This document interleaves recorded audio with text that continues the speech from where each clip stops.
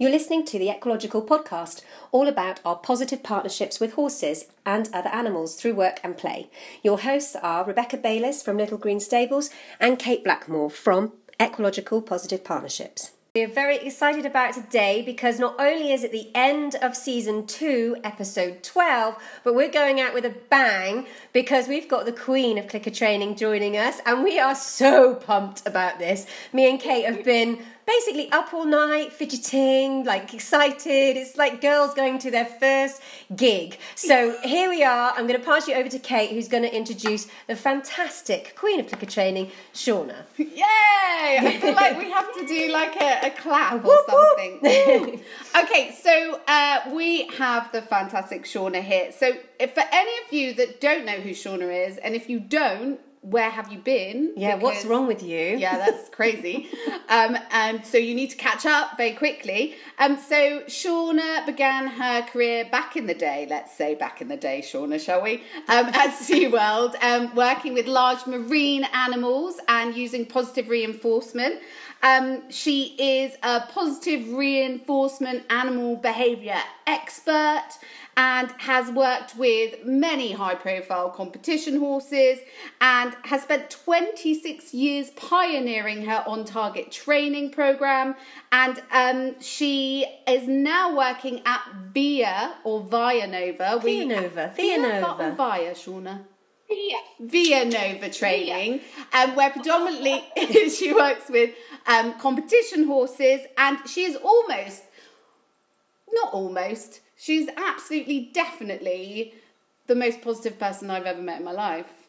Yeah, I would say not only do you teach positive reinforcement, but you are so positive. And when I listen to your podcast, the Clicker 101, the positivity comes through in the training and the podcast all the time. And that just, I normally listen to it while I'm either poo picking or I'm driving around with clients, and it just boosts me because the energy comes over in the podcast. So it's really, really fab, really good. So we are so grateful to you for coming onto our podcast. Now, Shauna and we met about 6 years ago, if not a little bit more than that, actually, when you came over to England, and we're in Taunton. Out of all the places in England, it was unbelievable. And Lotta, a friend of ours, invited me over, and I remember just watching you at this clinic, and then I turned around to my colleagues and went, "That's it. This is it. This is the way I want to work."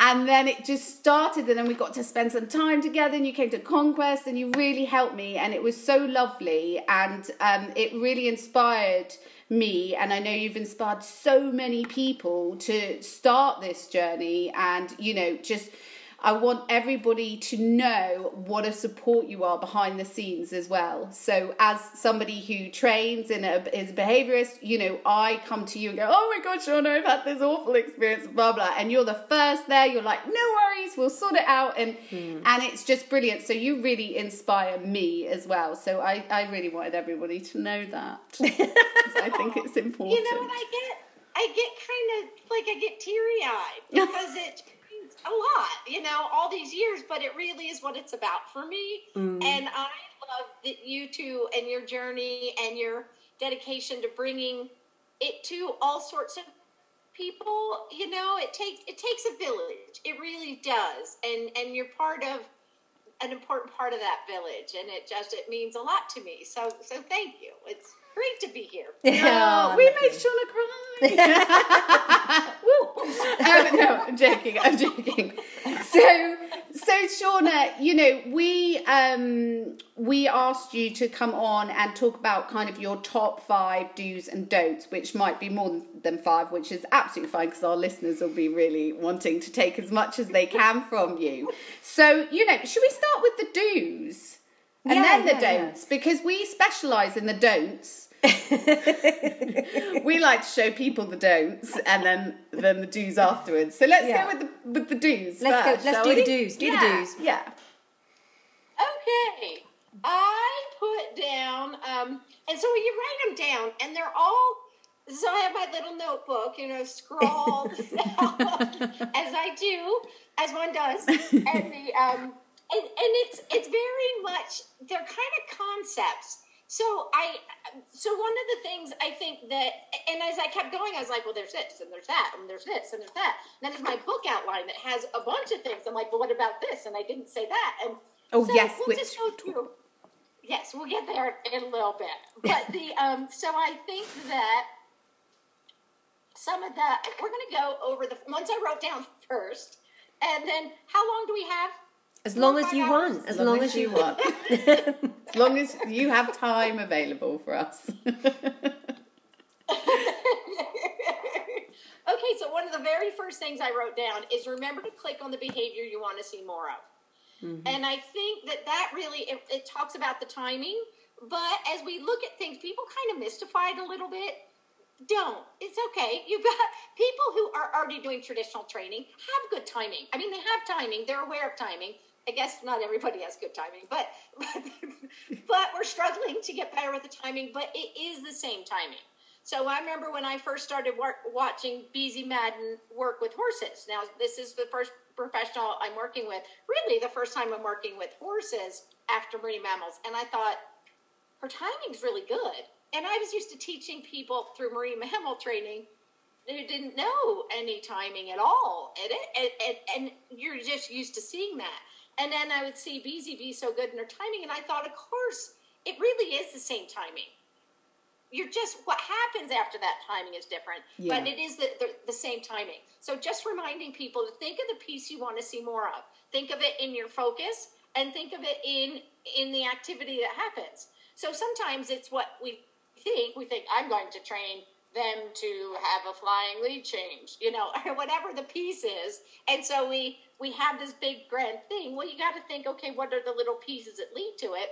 But then the other thing that I think is so important is to think of the timing in the essence of that moment. So as we start off, we're thinking, well, what I want is a flying lead change with the, but then as you get going, you're like, well, what is the first little piece of that?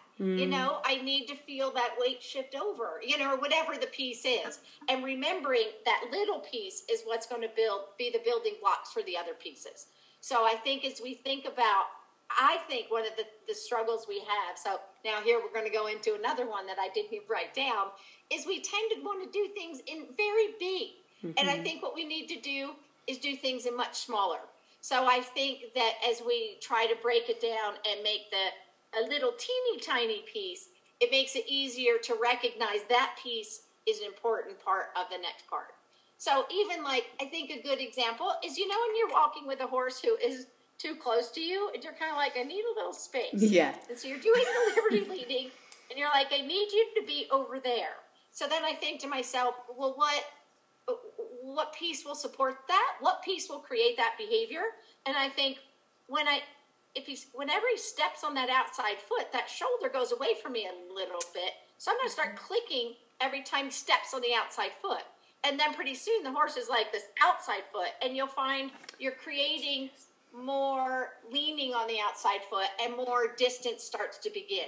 So does that all make sense? Yeah, absolutely. Makes perfect sense. And actually that's what I like about it. And as somebody who's a learner, not a trainer, is that I really struggle to break it down. So I can see that end behavior of what I want, but to be able to break it down to that minuscule, smaller step is really tricky for us. And timing for me is something that when I've been learning the clicker training, I've had to be really conscious of my timing because I get so lost in the moment that, or my hand's in the bag, or I'm clicking after he's done it, or, it's just messy. So it's, I'm really grateful for having Kate as that body on the ground to go, no, you were late, or we need to take it back, take it back. More nicely than that, though.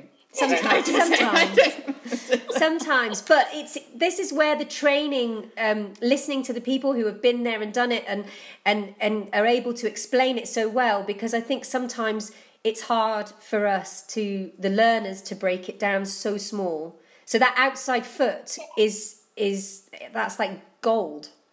Yeah, that's good. Really good. Yeah. And it is really, and I also want to encourage you, because this is how it works for me. I will feel it before it even gets to my head. So he's too close. I think that, I don't even know what you did, but the space was there. You know, so then I have to, so I may just go, I'll take that.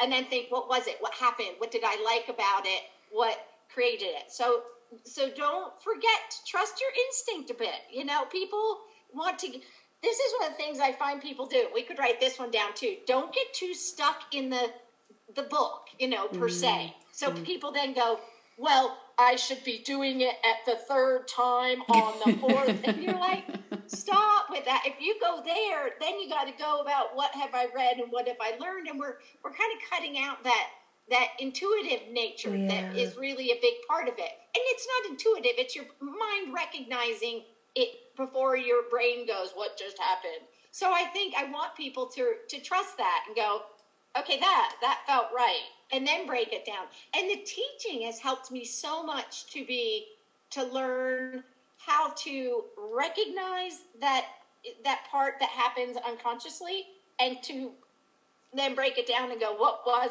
that? And how can I help people to develop that? Because it is a time thing, but to keep people looking at the horses in front of them, as opposed to thinking, you know, and getting mechanical about it, thinking, you know, I should do this and don't do all that. Little kids are really good. And, you know, I think little kids are good because they do all that. They don't go to what they learned at a clinic. They go, well, that felt better, you know, and they really respond to the horse. So I think that's a good piece that I think reminds us, if we can be like little kids. Yeah, I think we get quite bogged down with it. And I think that you remind everyone that, you know, we're supposed to be having fun. You know, I went through a phase where I was so like, I felt so that I had to reach these goals, which I did, obviously, because I was working within a charity and they had stuff, but I wasn't having fun, and I was like, let's do this, and it became like so robotic, and then I was like, why am I even doing this? It's just not, you know, I think everybody goes through a little bit of that journey, and if any of our listeners are going through that journey, just listen to Shauna talk, and you'll just be like, oh no, it's all fine, it's all great. And you know, my last one on the do's, and I will just go to it right now, is to remember this is supposed to be fun. You know, this, and if we get too, you know, like too focused and too, you know, aggravated about little pieces, the horse starts going, what's up with my human? Yeah. You know, and they feel that, they respond to it. And so when I start to feel like, well, I don't know what to do and I need to take a moment, I find a good endpoint. I give them, you know, magnitude reinforcement, a jackpot feed, and I step out and think, okay, I got to step aside and think through that intense part on my own for a second and get a new plan, and then go in and then execute the plan, but with joy and fun. And you know what's funny? The marine mammals, they got all their food each and every day, regardless of what they did or didn't do. They got all their social interactions each and every day, regardless of what they did or didn't do. So why would they do it if it's not about the food? You know, it was up to us to be sure it was fun for them. Yeah. So when we came in there, they're like, hey, the humans are here. What are we going to do today? And I think that's an important part to take. And yet we train things to very high criteria. We were expected to get very high criteria. So you're like, how do I get you to do something very difficult consistently and think it's fun? Yeah. And that was our challenge. But it's easy to do. I mean, it's not easy to do, but it's definitely very doable. But if we really simply think, let's just make it fun, it will be fun. And then the horses are like, yay, what thing do you have today? And that kind of reminds people, or for those that don't know, that like they did the study in the 60s where they gave animals free food, then they taught them to hit a lever for food, then they gave them both options back. They tend to ignore the free food and go to the lever for food. Yeah. So there's something in there that is fun and challenging. It's like doing, you know, video games or a crossword puzzle. You know, I love doing those. And no one pays me to do those, but I love doing them. And I don't always get them right. You know, I can go, I don't know, I only got one word. What's wrong with me today? But it's okay, and I enjoy it. And I think that's what we want the horses to do, whatever our learner is, you know, whether it's a sea lion or an iguana, you know, we want them to show up and go, how fun is this? And that's really important, and it should be something we can do. One of the hugest compliments I got, there was a guy and he worked with professional horses as a body worker. And so he was employed by all the professionals. He charged a lot of money. He booked way out. He was good at what he did. But he was making fun of this trainer in the area who was working with the professionals. It was a eventing community. And he started making fun of the gal, the trainer who was working. And she was very Buck Brannaman and Westerny. So, I thought, oh, she's going to hate this. And then she's like, this is the missing piece. I was like, yes, it is. But so pretty soon she's working doing it with her horses and her clients' horses. And he started making fun of her and saying, so are you feeding your pony? And so she just kind of stuck with it. Then he came to a demo I did. And he saw the demo. And he, the next day, it canceled his appointments. He followed me around to every client's private lesson that he could get in on. He just took it in for 2 days straight. And then at the end of it, then she, the trainer who was getting teased, went to him and said, so you feeding your pony? And he said, you know what? We're doing really serious things. We're making serious progress, but I feel like I'm 12 years old again. Oh my goodness. That's what it should be about. We should not lose track of that we love the little horse at some point in time. We can still be that little kid with our horse and still get to, big serious goals. So I think that was a huge compliment that still I love to this day. Do you know what? That's so interesting because when I train people at Conquest about behavior and positive reinforcement and stuff, I actually use 3 videos and they're all about introducing horses to TARP. And they are you, Buck Branham and Monty Roberts doing the same exercise, and I get them to compare it and think about the horse's feelings and emotions and how motivated they will be to work with that trainer in the next session and all that kind of stuff. And obviously you come out on top so it must have been before Buck, because he was fitting that horse. He wasn't too happy about it. But that's really interesting. You tell that story because I use examples of that in my training with other people. I love that because I think and because I also want people to have discernment. You know what I mean? I don't want them to go. People want to kind of just do whatever somebody does, and I'm kind of like, but have discernment. You can choose and go, I like what you do, but I like what you do. So I want them to, and so that's perfect because you're saying, what do you think? Well, what do you think your horse thinks? But I think it's brilliant, Shauna, because what happens is, so you have Monty and Buck, like I'm talking to them like they're my friends, but so they do that. I don't think Monty actually ever manages to get the horse over the top because it's just like, wow, by the end of it. But Buck does, but it's in a very different way. But then we come to you, and then not only do you do the top, you then put like this toy, this vibrating, like you just like push, and you're like, yeah, now I'm just going to put a toy in here, and the horse is like, yeah, okay, I can do this. And so it's like, it really shows everybody, well, look at those other sessions, but look at, there's Sean just hitting the ball out the park, just going, well, I'm just going to up the ante a little bit. It's brilliant. I love it. It's my favourite thing, because you can really see the kids as well. You can really see them go, because they can see it. It just amazes them because they've never thought about things in that way. And I guess a lot of them haven't seen, especially in the UK, the positive reinforcement stuff. So it just kind of blows their mind and they're like, whoa, that's crazy. So it's I love that. And I think what's really important for not only people having choice, the horses have choice. You know what I mean? With positive reinforcement, we say, you can do it or not do it. It doesn't matter to me. Yeah. And figure it out because it's all information. You know what I mean? As opposed to thinking that was a failure. I think that would probably be another one.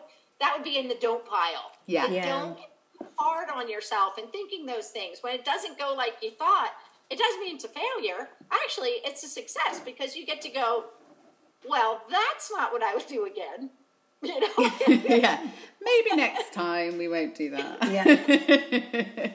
Gives you information that you can then go, all right, I need a new plan for this horse. Maybe that's worked for a lot of horses, but this one it's not. So I have to go, okay, well, good to know.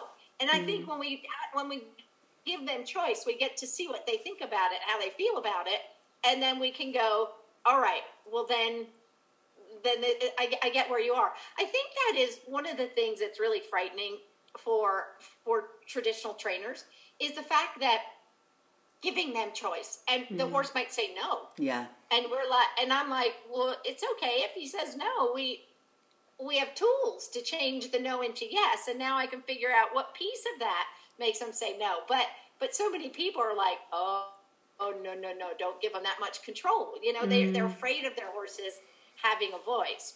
You know, with the marine mammals, we used to take the sea lions for walks. And so we would take them for walks in the park. There's a bay with no fence that they can go in, and they're bull sea lions. They can smell gals out there, you know, and stuff. And we would take them for walks in the park. You just did. And they could run. There's people.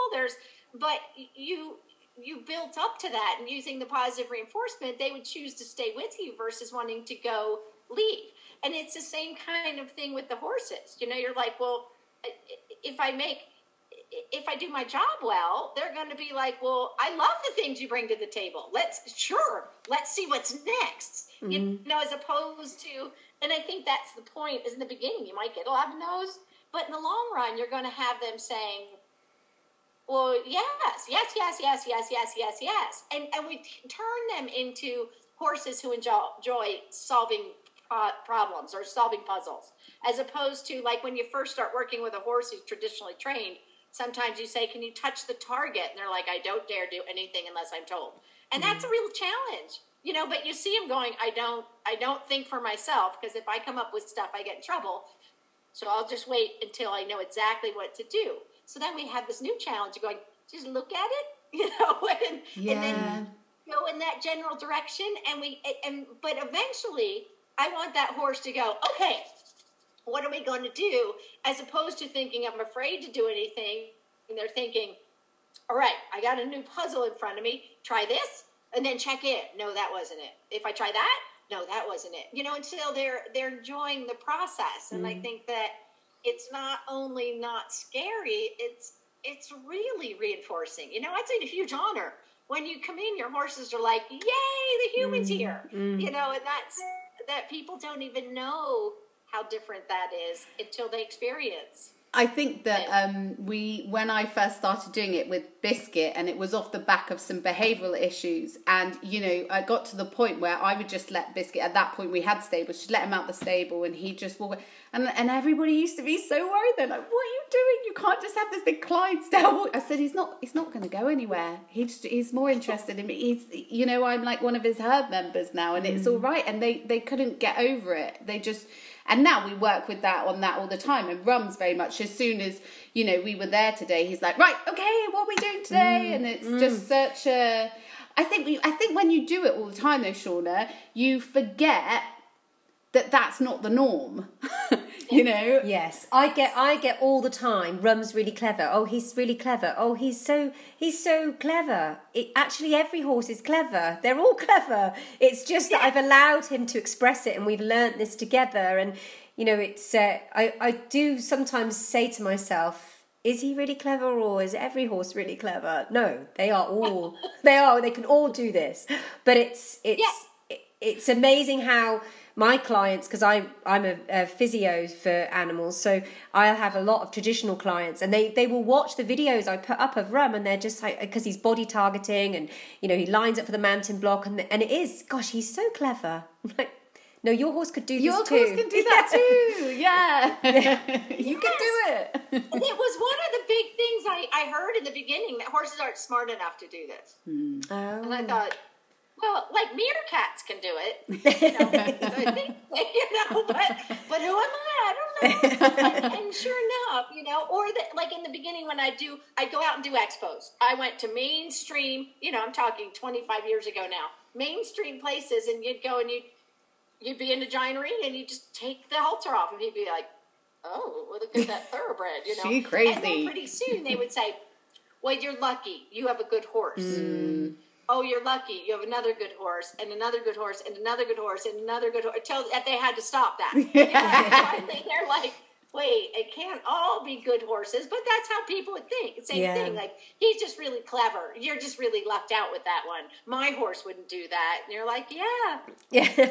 What? He would. And we haven't, I think traditional training hasn't taught them to use their brains. You know what I mean? We've told them, don't do anything until I tell you what to do. So as opposed to... That's another, what I was going to say earlier, when you were saying about the target question I have for you working more in the competition world is, you know, these unenriched environments being kept in a stable all day, you know, we know that the seeking system would be working at like this really low level. So do you see a lot of that having an effect on they're not sniffing out the target either because that seeking system just isn't that active as well? I think it has a lot to do with their overall well-being. Yeah. So if they have enough interactions in their day, they have enough stimulation in their day, it's been nurtured in them. I find their curiosity stays pretty good, even for show horses. Yeah. You know, because they're like, I do get out, I get to see these things, I enjoy these things because they've been reinforced enough or not punitive enough. Because I think some show horses, people go to the show and then they're like, okay, we've done this at home, and then they get there and the horse is now going, what is all this stuff? So they're not performing like they did at home, and then people get kind of tense and they turn it into something that the horse walks away from thinking, I don't really like this. You know, this was confusing. My human got weird. So as opposed to them just going, I have the comfort and freedom, confidence to look around and take it in as interesting, I think they start looking and they go neophobic, you know, so now they're thinking everything new is scary. So because when I started working with Beezy's horses were pretty well adjusted because she doesn't go pick horses who don't like what they do. You know, she's not bringing babies along. That's not what she was doing. She'd go get a horse who's young, but taking them the rest of the way wasn't a hard thing. So, and then she did it very gently and nicely and kindly. So they're kind of like, the world's not a bad place. You know, I got to see the best of the show world with her. And so now I've seen the other sides of it too, where you're like, oh yeah, they don't like any of that. So, you know, and it's not done ill-intentioned. You know, people typically, they aren't thinking that they are doing damage. And if they literally recognize that, I think they may even shut down a lot of those people, or they do cognitive dissonance. They go, no, I can't accept that. So it's not true. You know, when you're like, it is true, but we were quiet for a minute. Okay. But I think we can help them to really, I plan to show Henley when she is older, you know, because I think she will love it. I think she'll think it is the most fun, but I can do that. And it's always going to be up to her. If she's like, no, I don't like jumping, then I'd be like, okay, then we won't, you know, I mean, I'm not going to force her to do it, but I think she has the genetic predisposition. She has the right personality for it. And I think that she will like it when it's done and nurtured and brought along in her. So I'm looking forward to getting to a point where you kind of demonstrate that for this new, you know, long ago when I was bringing horses along, nobody really knew what I was doing. You know what I mean? Now there's so many people who do know that it's exciting in a different day and age. Now to see this next generation of horse come along like Minty did. I didn't document any of Minty's real learning under saddle stuff because, you know, video cameras were this big for one thing. Were like this big. But it wasn't, the audience wasn't there the same as it is now. So I think that you really can help them to maximize their seeking system, even with traditional training, if we're going to be to provide for them and manage them in a way that they can feel safe and they do have lots of things that pique their interest. But I think that's a much harder trick than the positive reinforcement. Yeah. And that's why I think one of the things that's hard is we start doing the positive reinforcement. We go to get the horse, and the horse is like, this is my favorite part of the day. Yeah. You're like, okay. And so we have like little kids going to Disneyland cooped up in a car. Yeah. You know, and you're like, all right, children, I shouldn't have told you we're going. Yeah, you exactly. Know, so, yeah. Because as soon as they see you, that's it. They're like, Right, okay, no, I know what this means. We're going to do, and then they're up there already, aren't they? Yes, and that would be another thing for people too.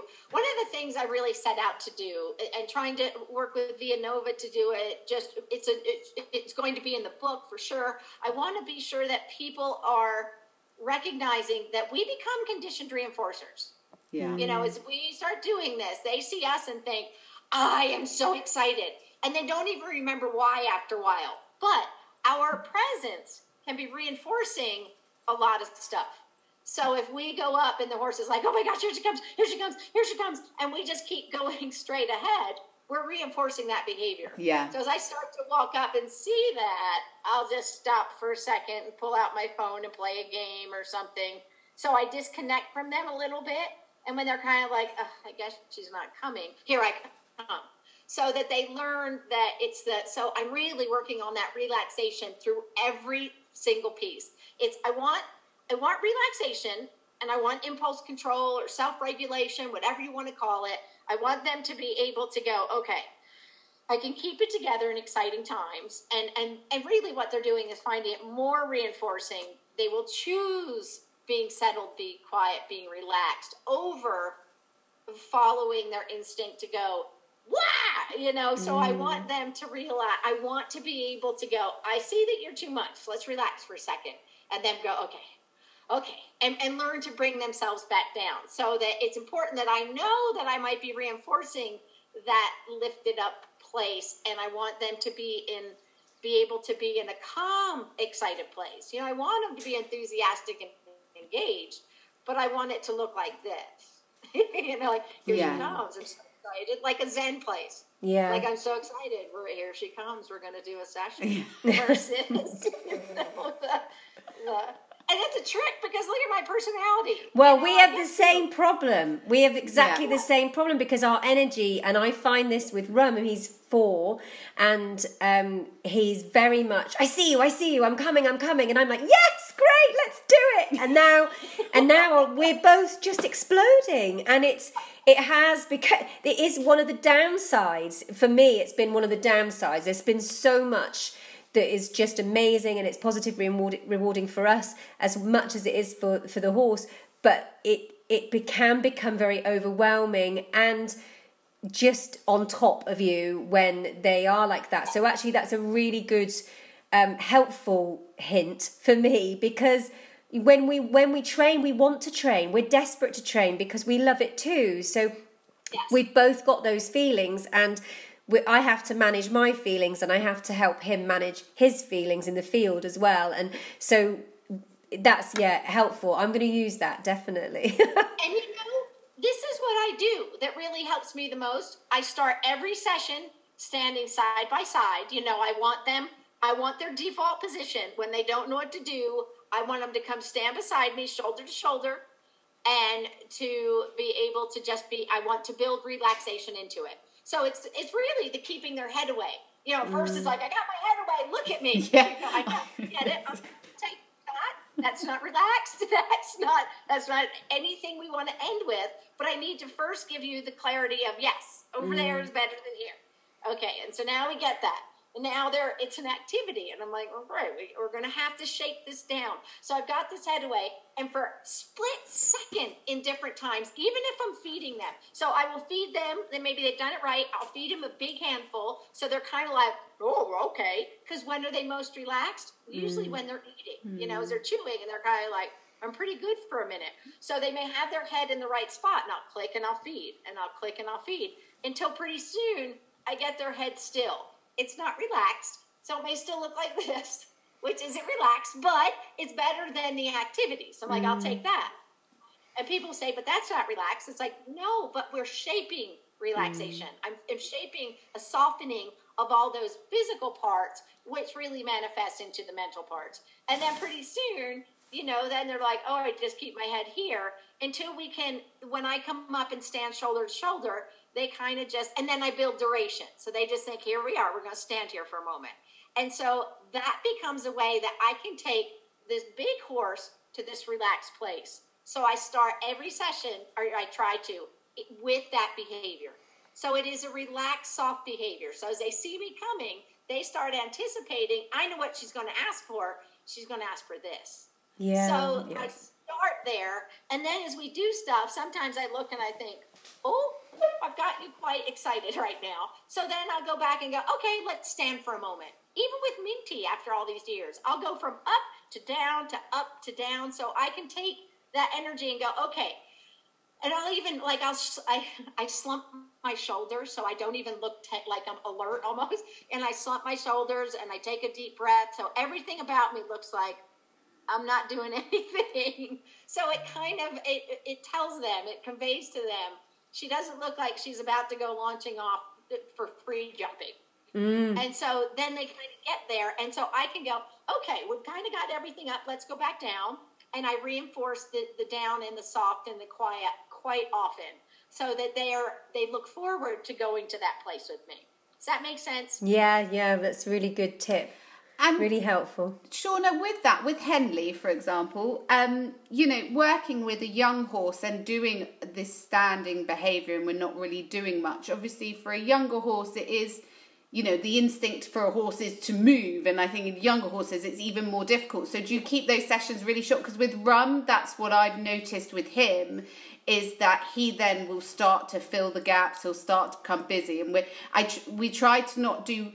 We do the slow stuff and can you stand still and can you relax, but try not to do it for too long because I understand that it's quite an incompatible thing, I guess. So how do you work that with Henley?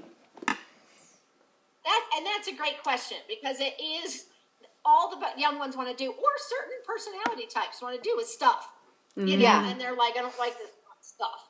And what do you want with a young horse? You're like, I want to work on your feet and get you prepared, and it's all... it's super dull for them. So what I'll do is I will put a higher value reinforcer, or I will put more reinforcement, more literal food reinforcement on the quiet stuff, and know that the doing stuff, I still feed it and reinforce it, but also knowing there's a lot of intrinsic value in that movement there. Yeah. So I save more for the quieter stuff, but I do say, okay, we've been here for a second, and it may be a second at the beginning. You're like, a second was good. We'll take that. And I'll feed that a lot, and then now I will reinforce it by saying, okay, well, let's walk on a little bit and do some other things and go back to activity. Okay, and let's go back to a quiet thing for a moment. And at first, it can be just a moment. And then it can be a little bit longer moments. But even as I build up duration, sometimes I stop just for a moment, reinforce it, and then go back on. So it's not like, oh, I know, now we're going to do this for 3 minutes, and I don't want to do that. I'm going to go back to making stuff up, And so I think that it's the interjecting the two together. And sometimes I get the best relaxation when we are doing stuff. So I also keep in my head, okay, Henley, I know you have a lot of personality. You have a lot of wanting to do. You're a busy girl. You're a busy mind. As much as, even if sometimes she's not even physically moving, but you see her head and her nostrils are flared, taking in the world, and her ears are all over. And I know that her little mind is still just as busy taking it in. But what I'll do is then try to say, okay, I know that you want to do stuff. We're going to stand here for a moment. We're going to do this. And then I mix it up. So sometimes it's short, sometimes it's longer. I put more reinforcement on the side of the quiet. And then I turn that quiet into focusing on me. So first it's just quiet for a minute, but then it's quiet. And I want to see that kind of that they're taking me in. Their ear is taking me in. Mm-hmm. So now I want to turn it into a focus on me and what we're doing and what I'm asking him to do. But as we're doing things with Henley, there's times like, you can see she's doing things. Her little head she's doing it, but she's, she's all over the map. I can think she's not really focusing. So I'll focus on the focus, but I'll also look for those times when it looks quieter. So she's like, okay, I'm doing it and I'm doing it big. And then there's, too much. And then there's times she's like, I'm just going to the target. I will also pay attention to the times when they're doing their things in a relaxed, softer manner. Yeah. So it becomes this whole general theme that I start looking for. So I'm like, you did it, and that's good. And that's what I asked for. And then and another thing, with clarity tends to come relaxation. So as they get a behavior, they're like, I know what to do now. So in the beginning, they're like, I don't know exactly what to do. I'm going to kind of do it too much, too big, too But as they get the clarity, they tend to start going, okay, I know what it is. And they go do it a little more confident, a little bit more calmly, a little bit more relaxed. So this becomes a way where the criteria starts to shift to doing it with relaxed energy. Because I also don't want a horse who's like this. You know, I want a horse who's like, I can be with you and I'm good and I'm relaxed, but I can run and go and do still too. You know, I don't want it to check out, check in. I want it to be like, I'm here 100%. I'm suited up and I'm ready to play. But I want relaxed energy. So I talk about the relaxed energy a lot, and people can be like, I don't know what you're talking about. Is that trying to explain that? So that's a really good question, because it is one of those nuances that I think people then get so stuck on the relaxation and the quiet that they drive their horse mad, and now they have they've gone the other direction. You know what I mean? The horse is like, I don't get this. There's no clarity. And then the horse they can go the opposite direction, create the opposite of what they're looking for. Yeah, I unfortunately do have a horse that does that at Conquest Centre.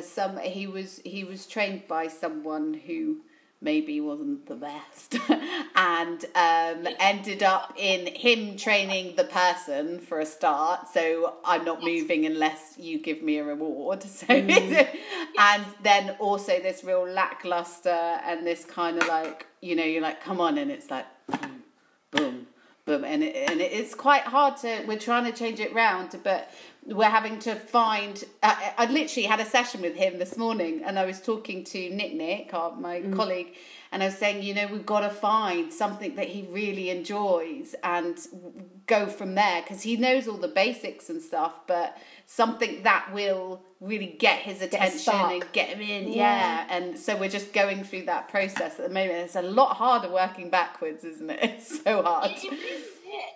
And it is, and look for the times that you see any effort at all. Yeah. So it's not even the thing, it's the effort. So, you know, my Minty, who has been, you know, he's 28, and he was Henley's age when I started him, younger than Henley now, way back with John and Beezy. He was the biggest quitter of any horse I've ever worked. Really? He'd be like, that's too much. You know, targeting is too much. And the horse in the stall, the paddock next to us, who I wasn't working, I'd be like, I get it, I'll touch the target. You're like, okay, it's not that hard. So he was awful. But what I did is I started looking for like where he'd go, I'm just going to leave. And if I'd see him go, okay, I'll look at the target. I'll take that. Until it turned in a horse who's full of try. Yeah. But in the very beginning. So looking, anything that can get him that might pique his interest a little. And what is tricky about the horse like you're talking about is you got to get him back in the game. Because like with the... Yeah. When they love the game is really what's most important. It isn't all about the food, or else the marine mammals would have done nothing. And I think that there's a lot of people, when they do positive reinforcement with their horses, not knowing, they make it all about the food. And to make it all about the food is actually taking the joy out of it. And it's harder to get back from that. Because how do you put the joy back into it? How do you get the game to be the part that they like so much? And so it is trying to look for any little piece that he will engage in a little bit. Because that's the part. That's all we needed. That's all. Until you get him where he's like, well, actually, I can try a little. Or, you know, the step brightens up just a touch. You're like, that's it. You know, so it's a little bit of try and a little bit of focus. But you're right. That it's a lot harder to go the other direction and get those guys back to, because now it's turned into some other thing and not the thing we wanted, you know, so it makes it harder to go. He's the trainer, Shauna, and he's kind of, and he does this, you know, when you get some horses that you train and they just look at you as if to go, you know, they're just like, whatever. They make you feel really stupid. You're like, come on, just anything, just give me anything. And I just stood there like, whatever. She's crazy. It's a bit like that. Yeah, and you know, sometimes with those guys taking a moment, if they really kind of continue in that, sometimes I'll just go, I'm just going to step back for a minute. And if you don't want to do this, you don't have to do this. But then when you step back, you have a tendency then to go, wait, what? You know, and they do want to do it. Yeah. So sometimes I think if I say, if you're going to choose to do that, you can do that. That's your choice. Because I'm not here to pull your teeth. You know, if I want to feel like when they show up, it's 50-50. that they're like, I'm here with you and we're working together. Because it's hard for both of us, you know, to figure out, how do I get you to figure out the Spanish fog or whatever? You know, how do I help you to get it sorted out? And yet they're thinking, how do I figure out what you're asking me to do? So they need to be there with me mentally. And if they're going to be like, I don't really want to do this, then I go, okay, well, I'll come back in time in a few minutes. But I find if I step away for a minute, they have tendency to go, well, that's not how it works. And then they're right there, you know? So it's just it's a reinforcement history that's been established. So kind of then if I see them go, well, wait, you're not supposed to leave. Go, that attitude I'll take. And I'll come back in for a second and do one thing, reinforce, and I'll even reinforce that, and then step away. Because and then give them a jackpot, you know, and say, that's what I'm looking for, is that attitude and that place. And that was one of my other things, was pay attention to the attitude is the most important thing. Because it is, you know, teaching them to do something pissy, you know, like, I'm doing it. Well, I don't want that. Or have them going, golly, okay. I don't want that either. I want somebody who is in the game and who does want to play and who's with me and sees this and is really excited about it. And that's the tricky part. This is where the art meets the science. You know, the science is there packed away in a certain neat file, but the art is really, really hard. And this is where we go to the individuals, you know, and now you're like, okay, well, now I have to figure out how to help you to be the best you can be. And so then now I have to look at them and say, and you're an individual. You're not just like Minty. You're not like Henley. You're not like, and a lot of times they fit to a certain degree in this type of horse, you know, you'll get in your, you know, I kind of know these type, when I'm helping people doing online coaching, you know, or phone, you know, and I'll say, I bet he does this too. And they're like, oh, yes. I'm not psychic. I've seen enough of the pattern to know, I bet he does that at feed time. And they're like, yeah, actually he does, you know, and it's, so you'll get a certain amount of that, but I still need to look at them as individuals always and just think, I'm here with you right now, with you, horse, whoever you are, and I need to figure out what you like, what you respond to, and use those things, you know, and think, you do like when I get excited. You know, for some horses that really works. Other horses like, whoa, what was that about? Or some horses, you know, if I have a horse that's very big, I tend to be very quiet and calmer because but whatever they like and whatever seems to help them be the best horse they can be. Because my vision is always not to think, how can you serve me? I'm thinking, how can I serve you? How can I help you to be a happier, more well-adjusted horse? In the world you live in, this human-centric world that you live in, my job is to help you become the best version of yourself. And if, what can I do? So I'm here to help you live in this world and thrive. Not just exist, I want you to thrive. And so I think that I have to then look and think, but what do you need? Every horse that I meet, I kind of look and I think, here's this band in the middle where I think is the horses that are the most well-adjusted and happiest. So I come in and I have horses either up or below, typically. So I think, how can I bring you to this place where you're curious, you're well-adjusted, you find your world safe, and you enjoy your world, and you interact with horses, and I'll find that, like, horses that can be kind of tense horses, and they're angry in their herds, and they're bullies, and they chase them around, and they're, you know, or the one that's disengaged and doesn't interact at anything, you put something brand new in front of their face, and they're like, it's not there. And I think I need to help them get to this place where they're the best versions of themselves, which is the most well-adjusted. And those horses, when you start doing the training, what I'll oftentimes start finding, you know, that horse who was really kind of aggressive towards the other horses is a lot softer. That horse who was disengaged from the world starts to be more like, what is that stick over there? And they are starting to interact with their herd as opposed to avoiding them. And these guys are interacting, the weird, aggressive ones, not weird, but, you know, the ones that are not comfortable in their world start to become more comfortable, and they have nicer interactions, and they're not tearing up the stick, they're just investing, you know, and you see all these pieces fit into place. So that's when I meet some horse, I think, okay, how can I get you to this place, this nice area, which tends to be where I find them to be the most well-adjusted and happiest versions of themselves. Because you know what, ultimately, those are the horses that, okay, let's say their owner died, disappeared, nobody knows. Those horses that are well-adjusted are going to tend to be more well-received by the next person who comes along because they're well-adjusted, which means they're probably going to stay well-adjusted. If they're still in this weird place and they start doing these things that people are like, I don't understand, then they start treating them like they're aggressive and they start behaving it's all this catch-22. So if we can get them kind of in this well-adjusted place, we're hopefully setting them up for, I never think any horse will ever leave my care, but if I have a well-adjusted horse, they're going to be well received by the next people who interact with them. It's a great example of that. People just love Minty. And it's that he's become so like, hey, I like everything. So everybody likes him, and that's where we want him to be, kind of. So I think that's one of the things as I look at an individual, I think, how can I help you? And what do you as an individual need to become a more balanced, version of yourself? And sometimes they're there, but oftentimes they're outside of those boundaries, I find. I love that, and it's so true about like the kind of holistic effect that the training has on horse. I've seen it so many times now with horses that just like you said become so much.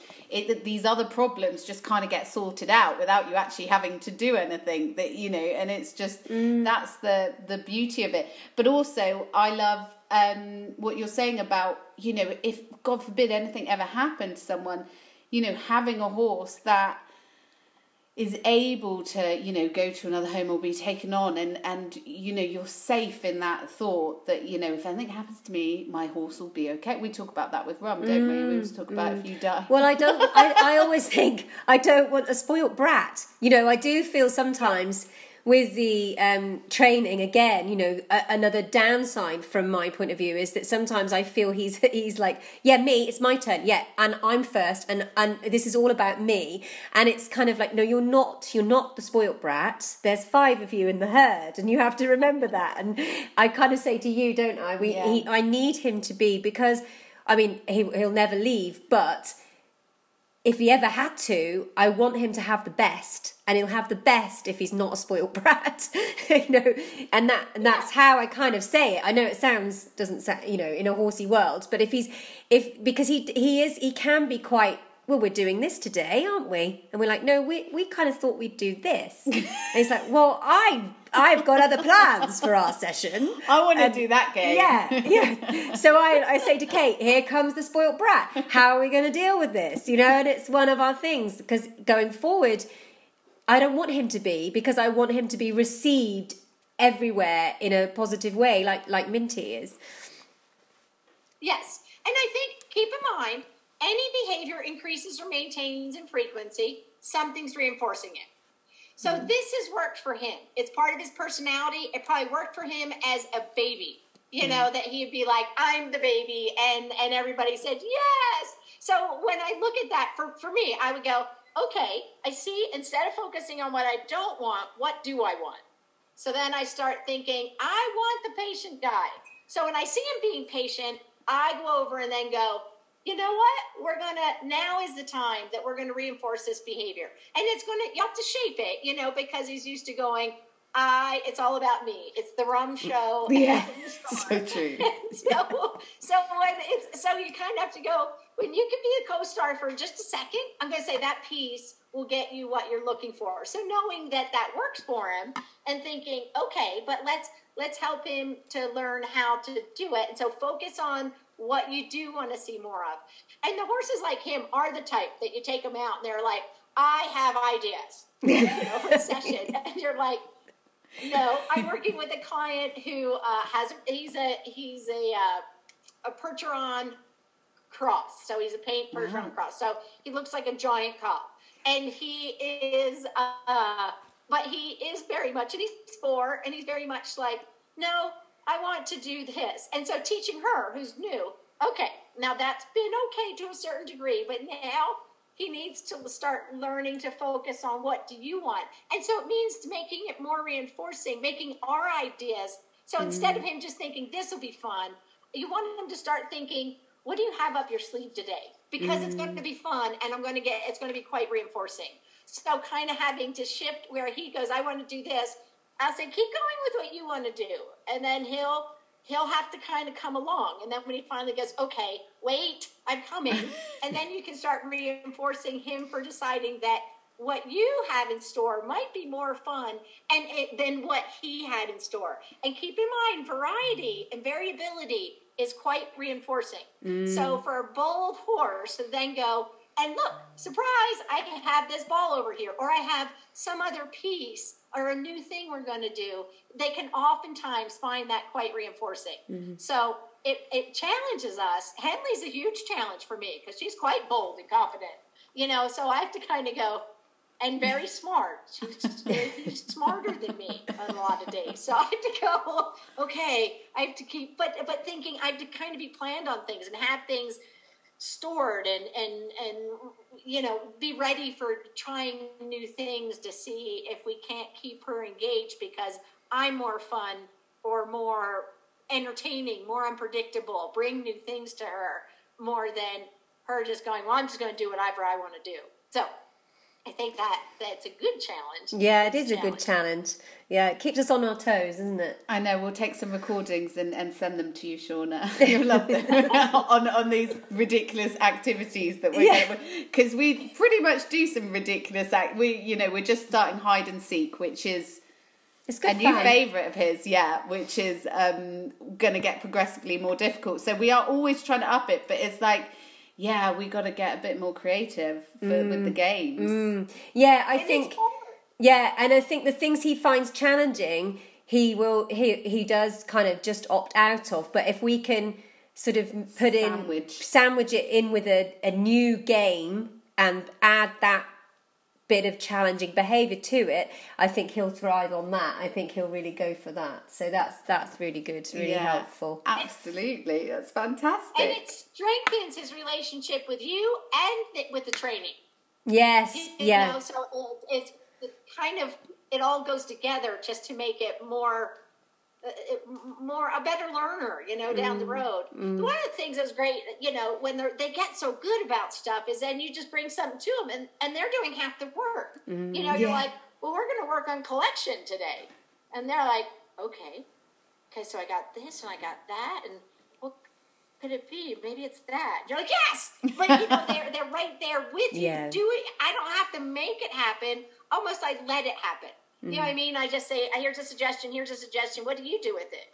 And then they kind of go through and come up with the ideas. And I think that's a really lovely place to be. And that's the beauty of the training, isn't it? Because you're building confidence in the horses to go, oh, I might try that, and I might try doing that, and I might try doing that. And, just to see what they can get that click for, rather than always going, no, I don't want that. No, I don't want that. No, I don't want that. And then they're just like, well, I'm just not going to do anything then. Let's just stay still. And that's what I love.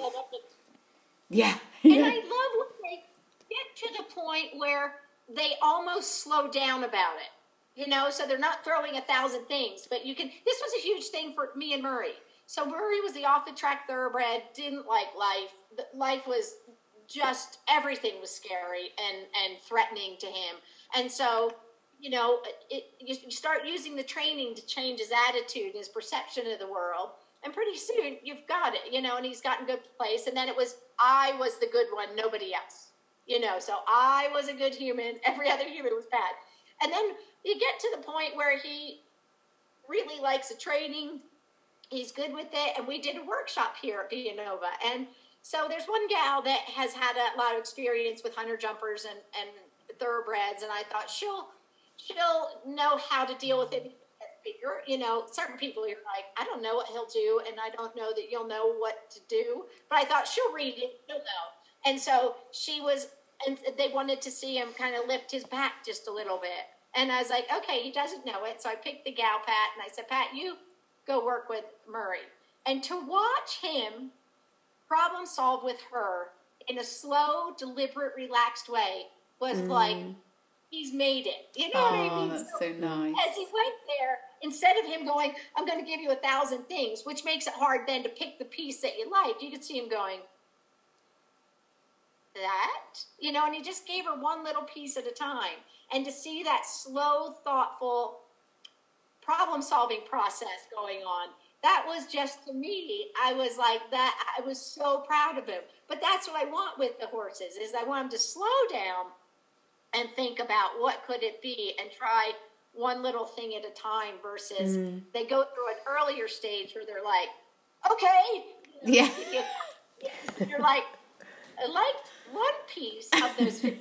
I have to click it. I don't know what piece though you thought it was. But they get better about going, I'm just going to try a little bit at a time. And I love it when they get there. That's a great place to be. Yeah, that's awesome. Actually, we've seen that with Rum, with the body targeting. We have. Like, really thinks it through, because we're doing, you know, the high and the back and shoulder and face and all that. And at some point you can just see him, he just sits there and he just does this like, oh. Yeah. Like, and it's like, oh my God, that's so awesome. He knows he's got it. Yeah, he's like, yeah. And then he's like, okay. And so we get that. That's like the best feeling, because it's so calm and so deliberate as well, isn't it? It's like, I am actually, you can really see that thought process. I think you can see them owning it, can't you? And I think that's what's lovely. It's like, I know what I'm doing. I'm reassured, even if I get it slightly, even if it's not what you exactly want, we're going to work through it together. And yes. I own this training as much as you do. And I think that's what's lovely when it works. That's what's lovely. And we have a lot of times like that. But I think you're right. You have to go through the mad moments, and that's part of the training too, isn't it? I just think that sometimes for us can be a bit overwhelming, but it's part of it. Any type of training, you get that. Oh, so, yeah, like type, you know, and I like to think that with this style of training, it's a little safer. I feel a little safer, a lot more safer than I do if a horse kind of isn't like that. You know, using other methods, it can get quite dangerous. It's a little safer, and it's a lot fairer. Yeah, absolutely, and a lot more fun as well. And it is a lot safer because they're not, you know, they're not tied up and they're not worried about what happens if I don't get it right. So even if they go, I'm going to do this, and if they don't get it, they own that too. You know what I mean? They're like, okay, this then, you know, and they give you something else, and they've got to rule it out and put that away. But it's not like, you know, what's going to happen if I got it wrong? Because even just subtle corrections for a sensitive horse can be quite scary. Yeah, you know? So it can. I think that it is nice when they can just own it and go.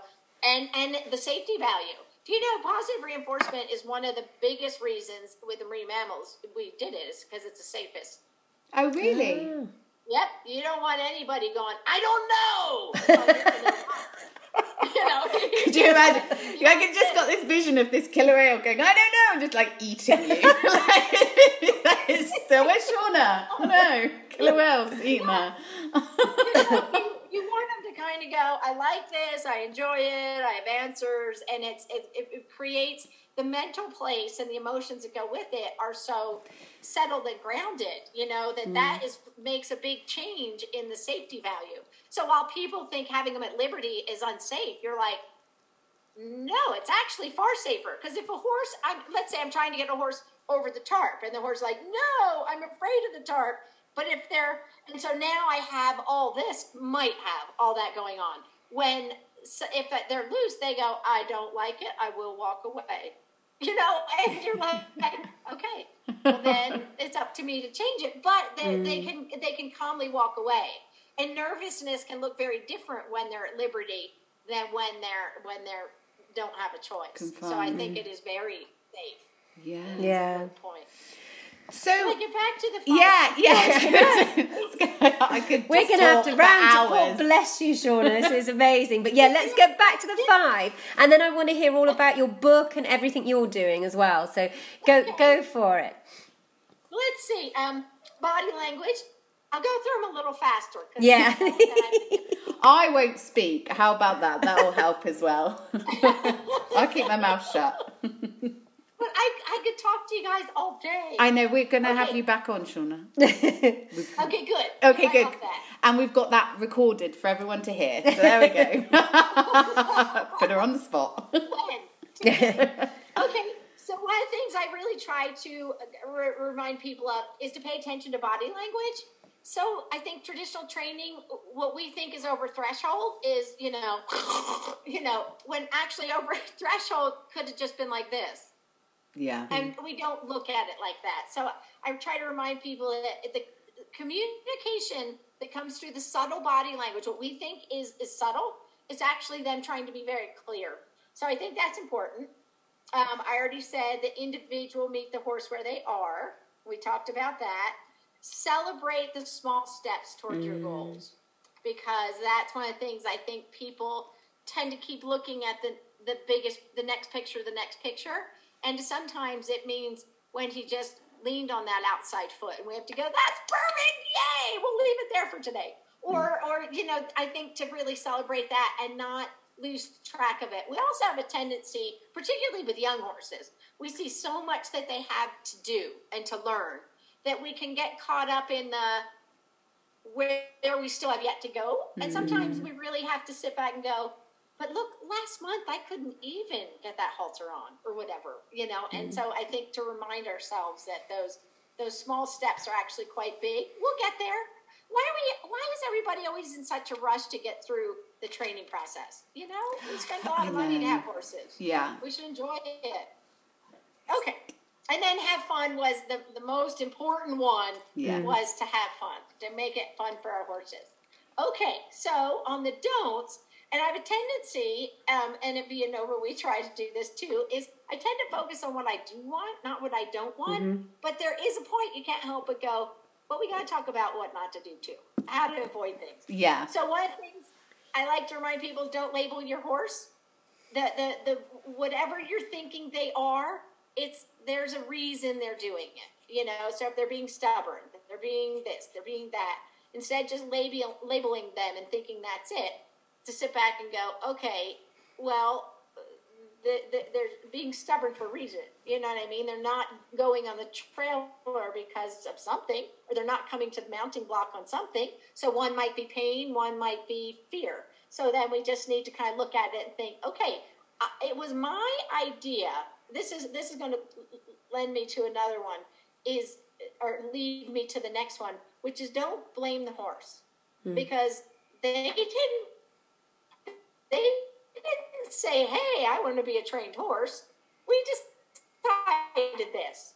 We're the ones that said you're going to be my horse. And so they didn't sign up to come here and do this. So it's up to us to help them to become well adjusted. So not blaming the horse when it's not going right. They're not being stubborn. They're not being this. There's a reason.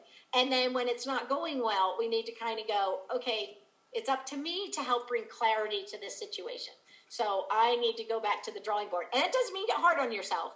It just means go, okay, I need to try something different, as opposed to blaming ourselves. So one of the things, I'm not really big on the training logs or the training shaping plans. I like the general shaping plan, but I can find that people get so stuck on it that it becomes this gauge of I succeeded or I failed, or my horse succeeded or failed. And so I'm like, you got to throw that out the window. So we get the big general thing. I'm going to take these steps, I think. And sometimes then we go, oh, I need more steps, and then we have to add more in. But it's not people tend to then start thinking, we didn't get there. And I don't want people thinking that. I want them looking at the horse and thinking, okay, how do I have to adapt?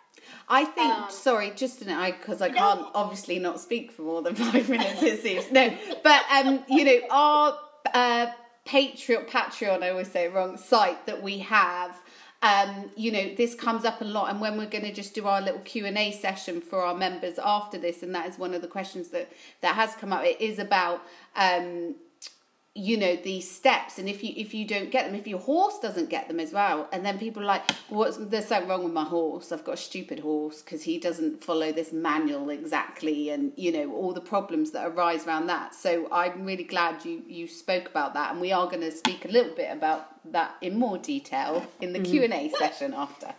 Good, perfect, because it is, we get too hard, and it kind of goes back to getting too in the book. Yeah. You know what I mean? You end up going, who's in front of me? And this has worked with 50 other horses, but it's not working now.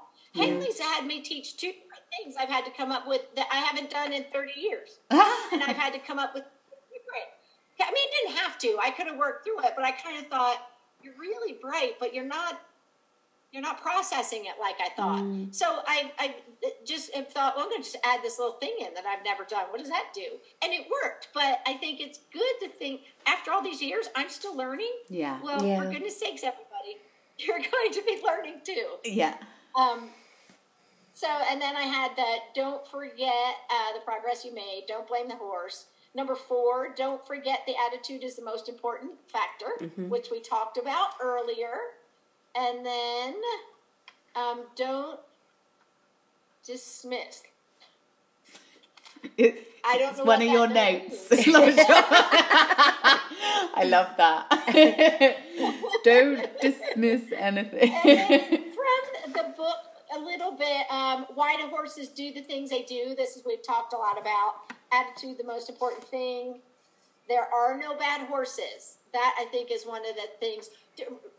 There are no bad horses. Horses are doing things for a reason. Yeah. And so they're not being mean. They're not, even horses, I've worked with horses who want to kill humans. I mean, literally want to take hunks of flesh. But once people would get them caught, they could ride them. And you're like, okay, that's for you. but they want to kill people. I mean, they really do not want anyone in their space, in their realm. And there's a whole slew of management issues that tend to go with it, past or present, you know.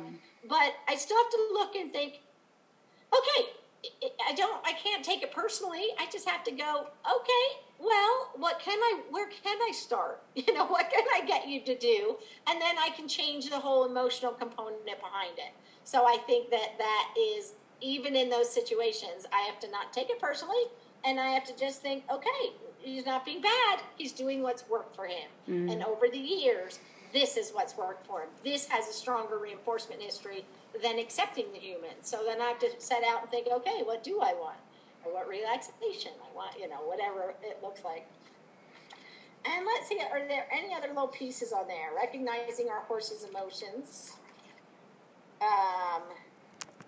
I think that's probably it. Well, And don't dismiss. I think don't dismiss the emotions, I think, is what I had as part of it.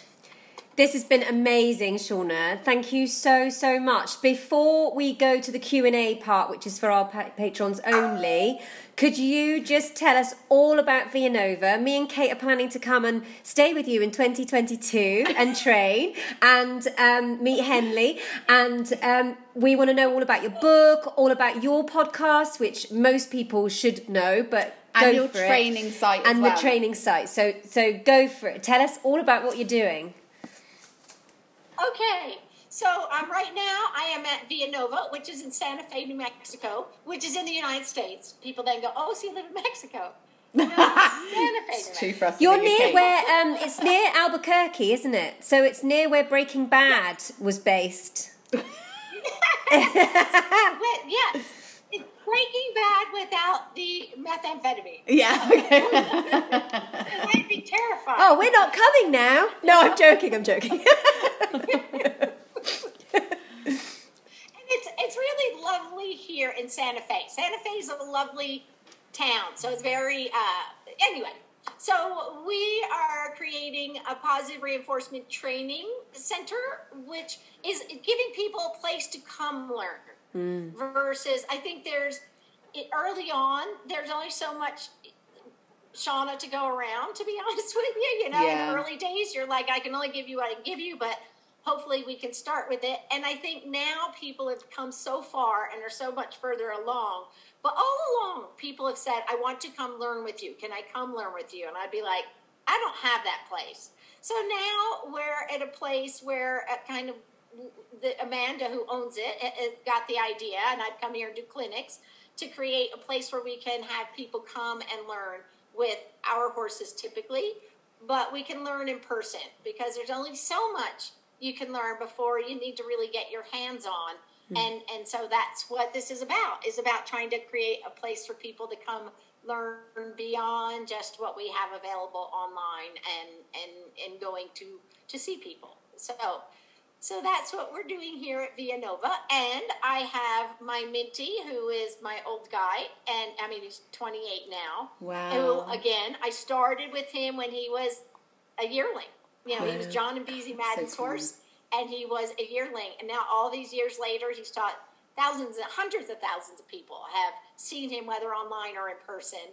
And so now I have Henley, who's kind of the next generation. But we have a whole next generation of people who actually know what it is. You know, 28 years ago, nobody knew what I was talking about. I was like the sideshow person at the circus. You know, they're like, let's go see what the whale lady has to say. You know, it wasn't taken seriously, you know.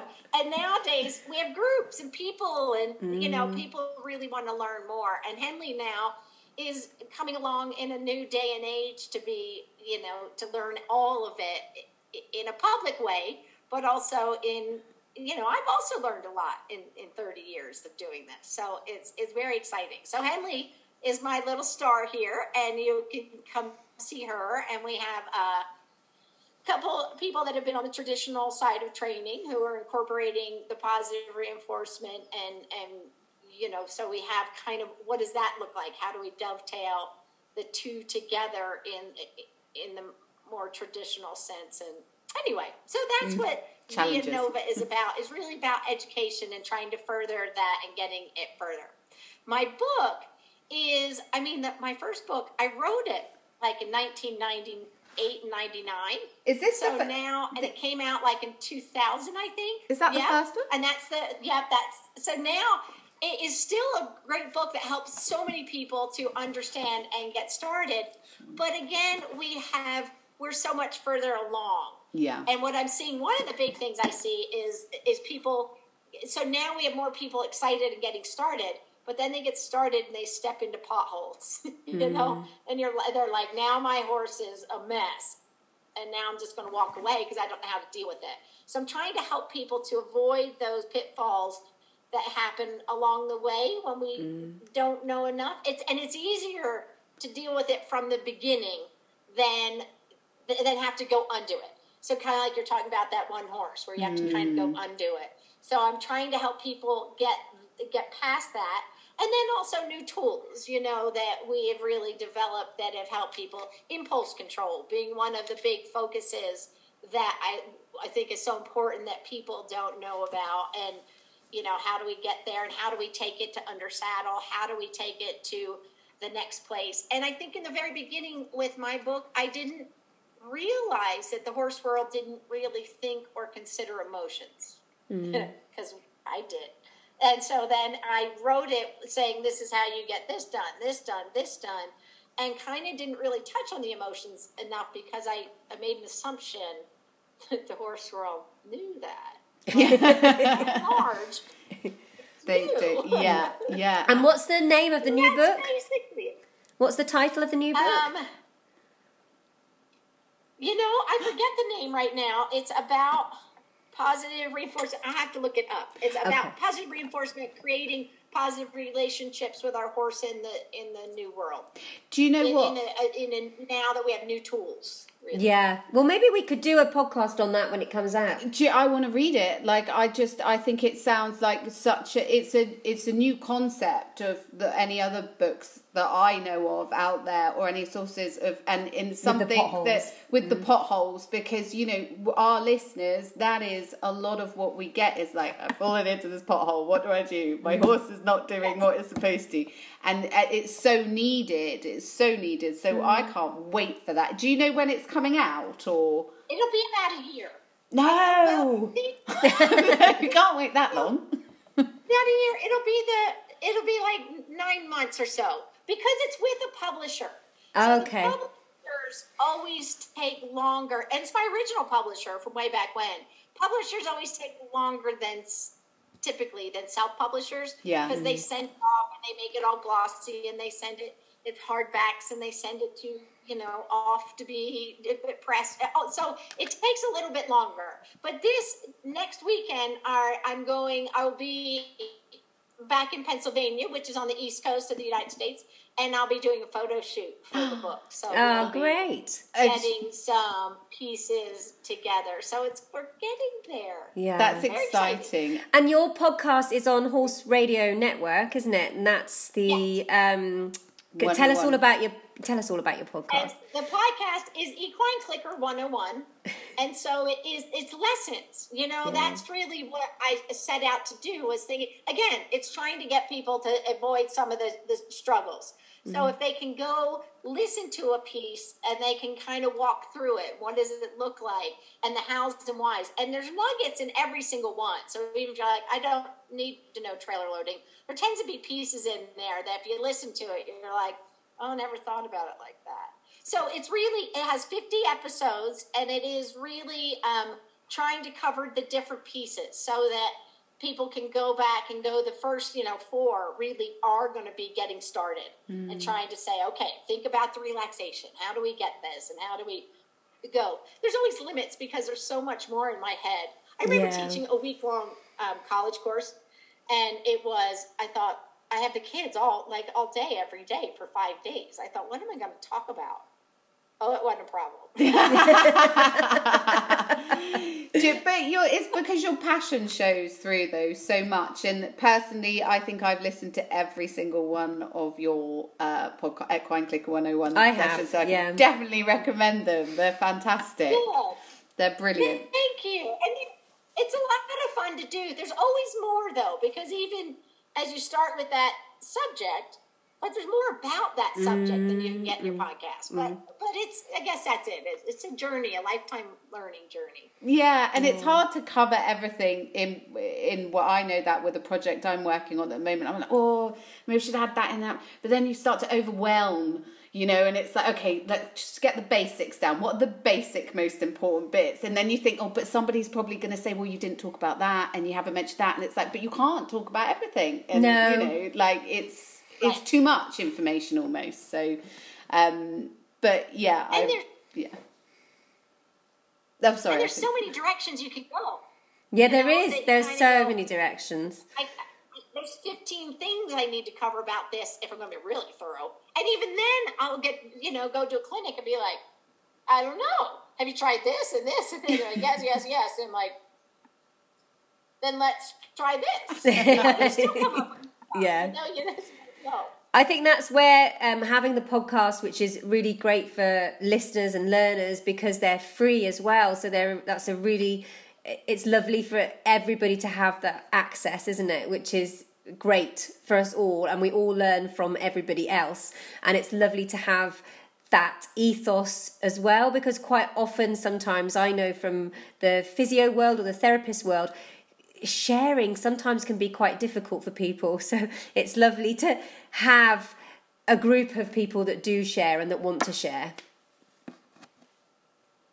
Yes, I agree. That was me way back when I started doing those Ask Shaunas and stuff, on YouTube, and people would be like, "You give away so much stuff." Other positive reinforcement people, I'm like, but the more they get it and know, the better the world is. Yeah. The end. We do that, and it's. We talk about that a lot. We do a lot for free because we just want to help people and we just want to help their horses. And so we end up, we're like, never make any money. We're skin. We just do everything free. And we might have to cut that bit because everybody will be like, can I just have... Right. Ultimately, they at some point will go, but I need help. But I do want help, so I'm going to go to these people because they've shared so much, and I agree and know where they come from. Yeah. And so I think that it does, and ultimately it's just going to be a better world, and it all comes back to you in some way, shape, or form. You just, if we can make the world a better place right now, golly. I think we're just all doing it for the horse, aren't we? Well, that's where I come from. I'm doing it for the horse, and that's the most important thing, and loving it along the way. So it's all good. Shauna, we're going to stop the recording now because we want to do our Q&A, and I'm aware that we have had you on the recording for ages. So thank you so much. It's been awesome. And we're going to stop this one, and we're going to go over to the Q&As for our patrons. If you'd like to make contact with either Kate or myself, you can contact us via Facebook. We are Little Green Stables or Ecological Positive Partnerships, or you can check me out, Becky, on my website www.littlegreenstables.com. We'd really like to make our podcast interactive, so if you have any questions or any things you'd like us to discuss, then that would be great. So send us a message either via our website or via our Facebook, Instagram and YouTube channels. Thanks. Bye-bye.